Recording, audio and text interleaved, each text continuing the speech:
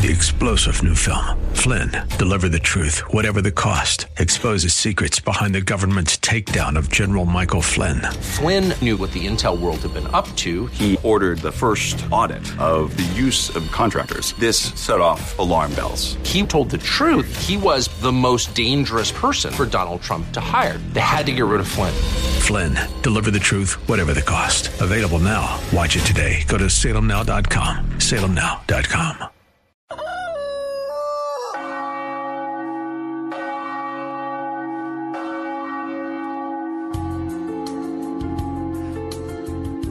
Good morning, my dear friends, to all our dear audience on KNUS 710 AM or via podcast.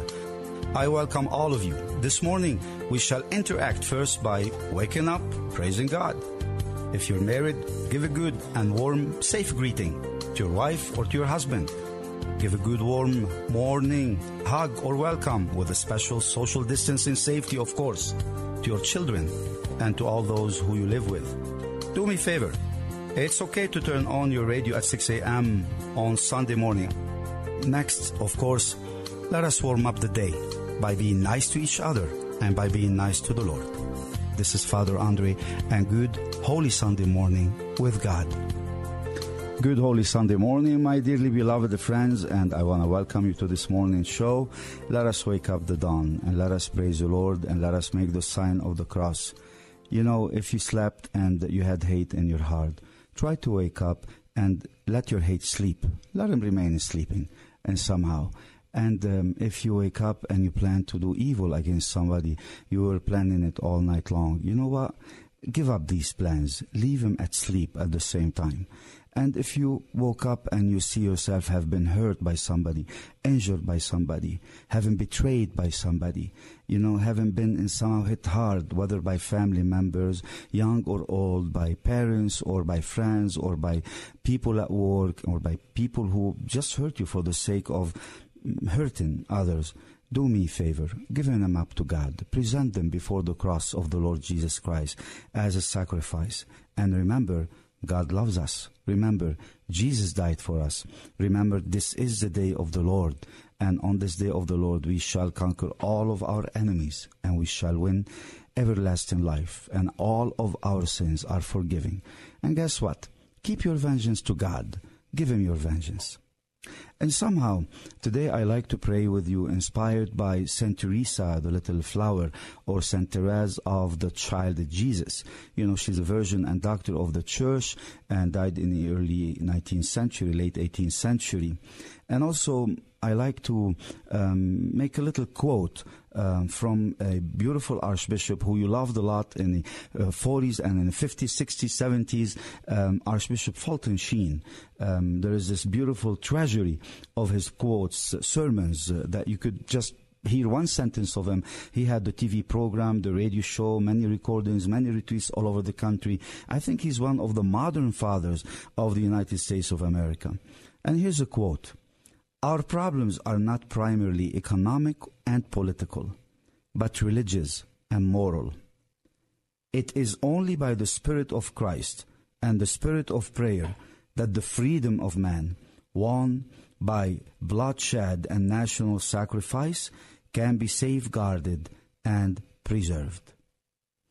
This is going to be the quote today that we will discuss with our wonderful, a beautiful friend, a former candidate to Congress, a veteran who served 4 tours as a major in the Middle East, in Iraq, and a wonderful friend, really, George Athanasopoulos. I want to welcome him to this morning's show, and I welcome everybody who's waking up and joining Good Sunday Morning with Father Andre on this beautiful Sunday. And first, let us pray today. In the name of the Father, and of the Son, and of the Holy Spirit. Amen. O God, come to my assistance. O Lord, make haste to help me. Glory to the Father, and to the Son, and to the Holy Spirit, as it was in the beginning, is now, and will be forever. Amen.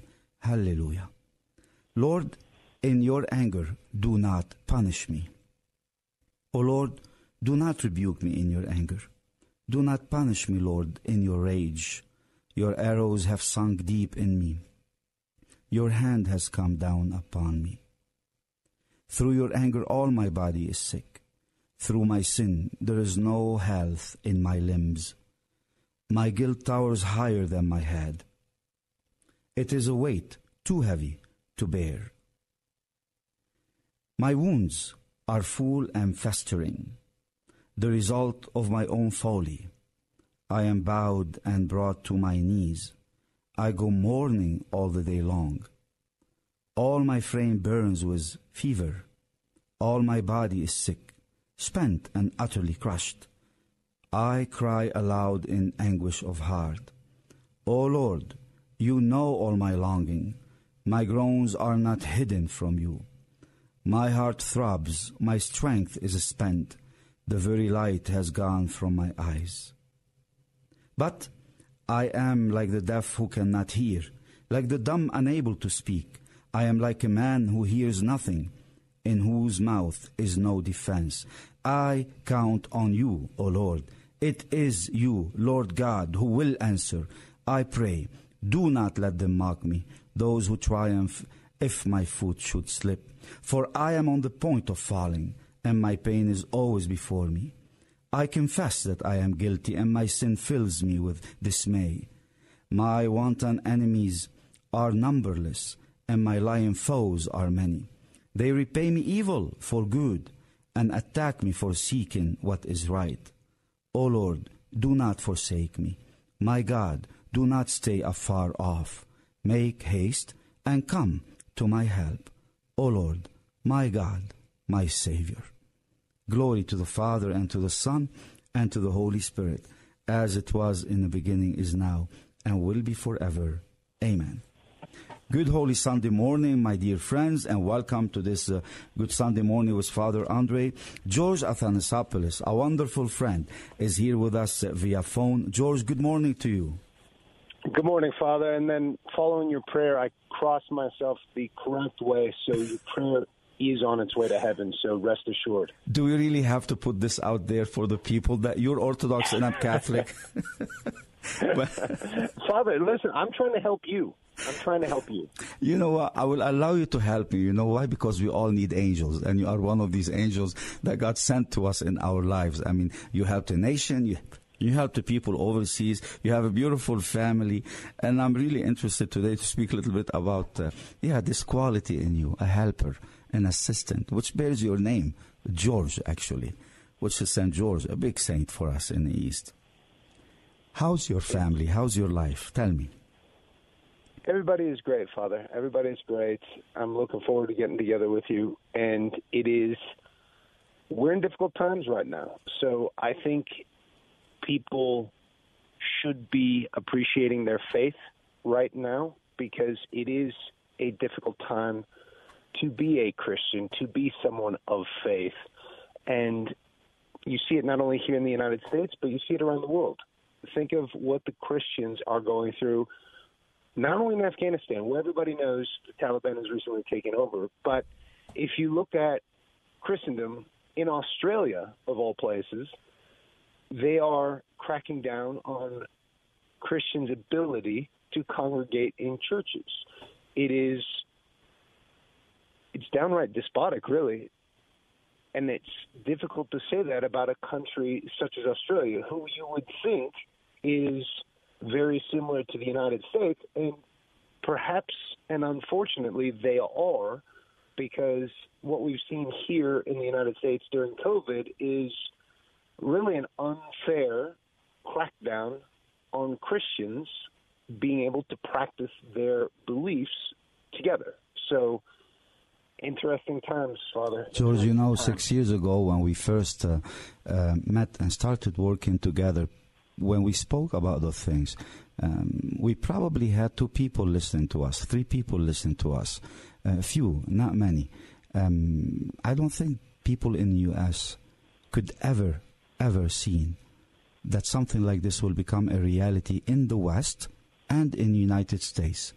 You ran for Congress because of this, and I know, and I witnessed to that as a private citizen, not as a official worker or employee or a churchman. But I know in my person that when you ran for Congress, you actually ran on such an agenda. You saw the pain, you saw the violence, you saw the lack of God happening in the world. You noticed that God is being vacuumed, is being taken away, is being rejected, and you wanted to exercise, had you been elected to the office, a wonderful spiritual wealth you came with to basically make difference and change. You were really a good candidate, honestly, and I salute you for having tried to run for Congress. How was this experience for you? What did it teach you? It was generally somewhat terrible, just because it is so difficult to run for Congress. It takes a tremendous toll on you personally, your family, and then all of your volunteers. But at least in my experience, and at the time, the Republican Party didn't see my race as competitive, didn't see Colorado as necessary, which I understand. I get it. They have to make decisions, but that means you're essentially running on your own. So it was very difficult. Now, what I was running for, a lot of that was enacted, or the Trump administration worked to accomplish many of the things that I wanted to accomplish. You and I both spent a great deal of time working on behalf of persecuted Christians around the world. Thankfully, the Trump administration also took that on, and we saw the persecution of Christians, specifically Iraq, Syria, Lebanon, the countries of the Middle East. The persecution got better. ISIS was defeated, but you have a Republican administration leave. They were defeated at the ballot box, and you have a Democrat administration come in, and it's as if they do not care about persecuted Christians. The Christians in Afghanistan, what few there were, are now suffering, and perhaps they haven't all been executed yet, but there is no guarantee for their future security, and we're doing nothing. And you went to the Middle East. You went to the Middle East, I may say, without an agenda, meaning you did not have a personal agenda. Your only agenda was to be in the service of others in foreign lands, to give them the best of support, of security, of a friendship as an American person, basically, who worked in the military, who knows the Middle East. You saw that hundreds of thousands of people, if not millions of people, were being taken away forcibly from their own homes, from their own countries, from their own land. You met with refugees. You met with families of the 20 victims of the Egyptian martyrdom, those who were killed, slain in Libya, basically, on the seashore of the Mediterranean Sea. You really tried to inspire and to provide a strength. And I know your only strength was, honestly, in your wife and your children and your papa and your mom. God rest his soul. I know he passed away later on. But you had a family that really supported you in a great deal. What was the role of your wife next to you? So I also want to mention my church community, because they were very instrumental. So at the Assumption Greek Orthodox Cathedral. Yes, they gave us 21 icons that we took with us to Egypt about the Greek martyrs, the Coptic martyrs. You're right. I have to salute them as well. Yeah, they donated the icons. They had them blessed on the altar. Father Demetrius, he blessed them, and it was great. And they were very supportive. Now, my wife was supportive but not enthusiastic. She's a saint, you know that. Yeah, no, for sure. But if you remember, it's not like we were just going to Cairo and staying in relative safety within the city in certain locations. I mean, we drove south on the Nile into territory controlled by the Brotherhood. Correct. And it was, let's just say, it wasn't probably the safest thing I'd ever done. I told my wife that, I've been in situations that were unsafe before, and she pointed out that in those other situations I had 20,000 of my closest heavily armed friends as support, which she was referring to the military. So she was not enthusiastic that we were going without the military. We were just going by ourselves. Although I've heard rumors that Peter is very good at karate, so maybe he would have saved us should we have gotten into a pickle. But she wasn't enthusiastic. But I felt it was a necessary mission for us to go there and bring back their story. Because when we talk about persecution of Christians in the West, we mean that under the guise of COVID authoritarianism, they're not allowing churches to congregate together. When we're talking about Egypt, Afghanistan, Iraq, the type of Christian persecution we're referring to is they're beheading Christians. They are murdering them. It is an entirely different type of persecution. Now, I don't think either is just, but one is certainly more severe than the other.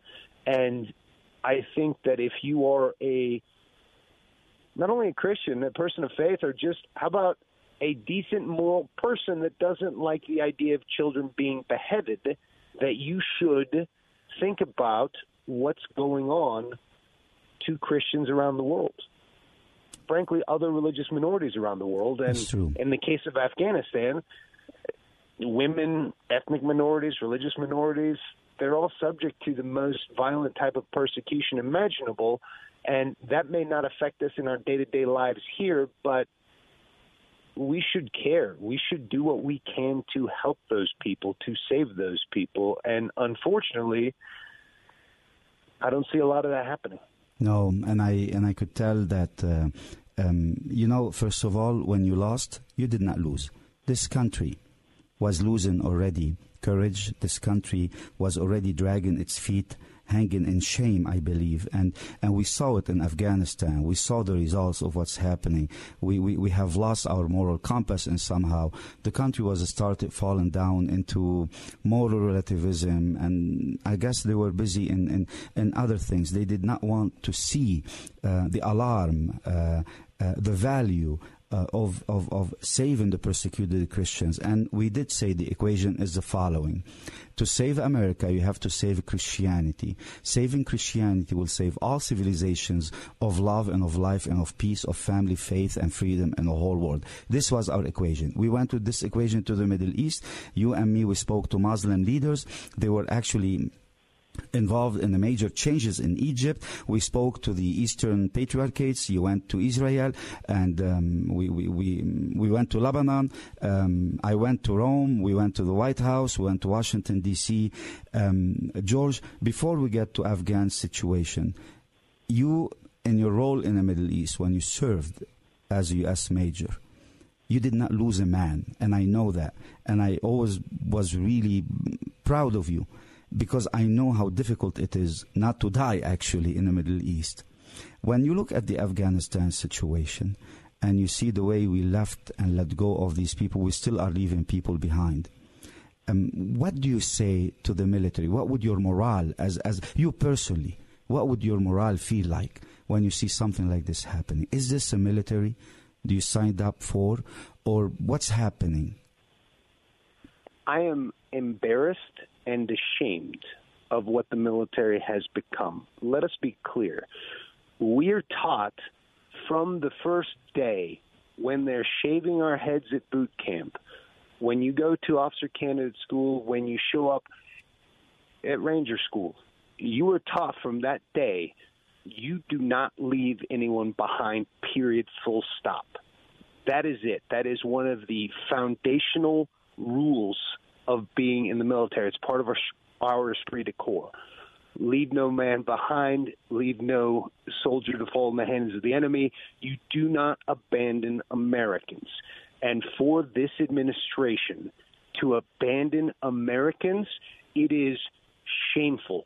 For them to put those 13 service members who were killed while we were trying to evacuate Kabul, if you were to ask me right now, I was in the military. My brothers are both active duty still. We pray if you for would them ask and me, their would I safety. let my sons join the military? No, because what my time in the military has shown me, what these general officers testifying before Congress has shown me, is they do not value my sons' lives. They are willing to spend them in the in the goal of political expediency or correctness or to suit an administration's political optics. Think about it.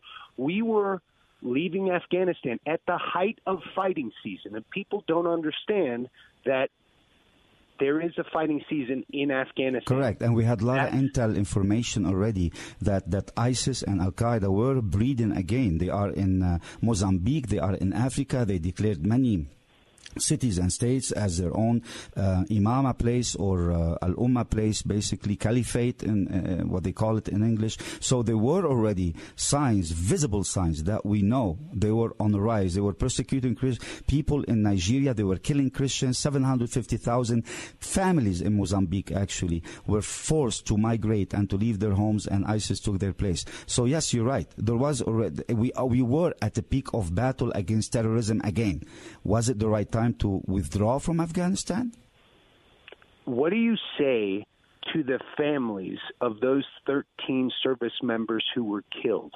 I'm sorry your son and daughter died, but we really wanted the photo op of us leaving Afghanistan and having a press conference on September 11th, the 20-year anniversary. Your son died because I found it politically beneficial to do something incredibly moronic.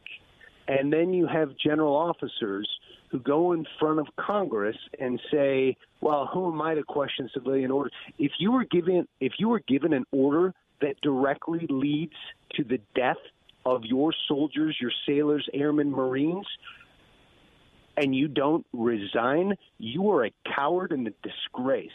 Wow. That's why I'm not letting my sons join the military. Until the entire system of promotion for officers in the military is overhauled, there is not a chance I will let my sons go in the military, because the people who are promoted do not value their lives, period. We have to pray for the military, for those who died and for those who are still in active duty, for veterans like you, George, because I know you also have...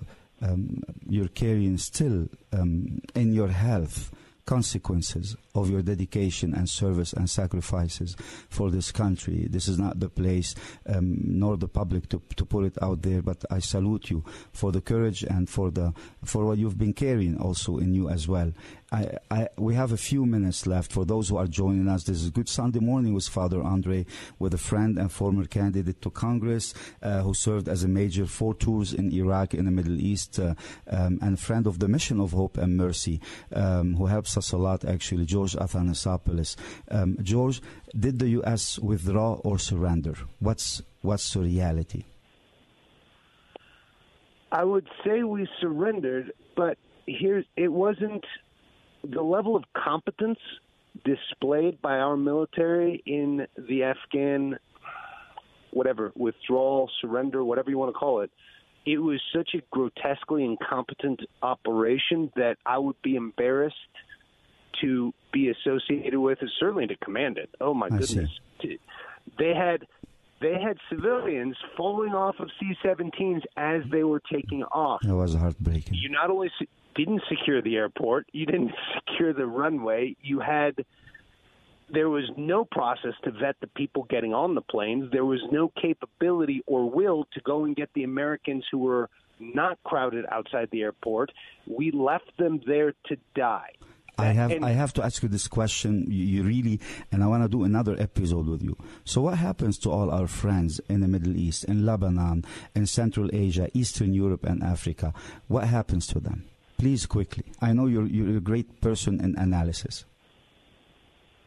Frankly, Father? Yes. Do not count on the United States as your ally. This administration has demonstrated, as have administrations in the past, that we are not a reliable ally. And it pains me to say that, but the evidence is clear. We did not, we didn't back Ukraine with the Budapest Accords. We withdrew from Iraq and allowed ISIS to take over. We withdrew from Afghanistan, allowed the Taliban to take over. We didn't even evacuate the people who helped us. The next country that we are involved in, I'm not saying invaded, but just involved in. Why would anybody trust us? Why would anybody want to work with us? Our allies end up dead. But this is Sunday morning. We have a lot of people like you, George, who spiritually, morally, and with the right virtue, with the right profession, you have done a lot. I want to awaken the good people in the United States. Spiritual America will make up for the corrupt corporations, for whoever is leading our nation. We salute with you all the armed forces, all the people in the police, all the people in the public service. We ask them, please do not try to serve this country without counting on a good morality, without counting on your faith, on your love for God and your neighbor. And definitely, I pray with you, we say, do not abandon us, Lord our God. Rise up for you, a spiritual army in the United States, that we can lead the world in purity and in charity. God, you did not forget the broken body of your Christ, nor the mockery his love received. We, your children, are weighed down with sin. Give us the fullness of your mercy and give us peace. Amen.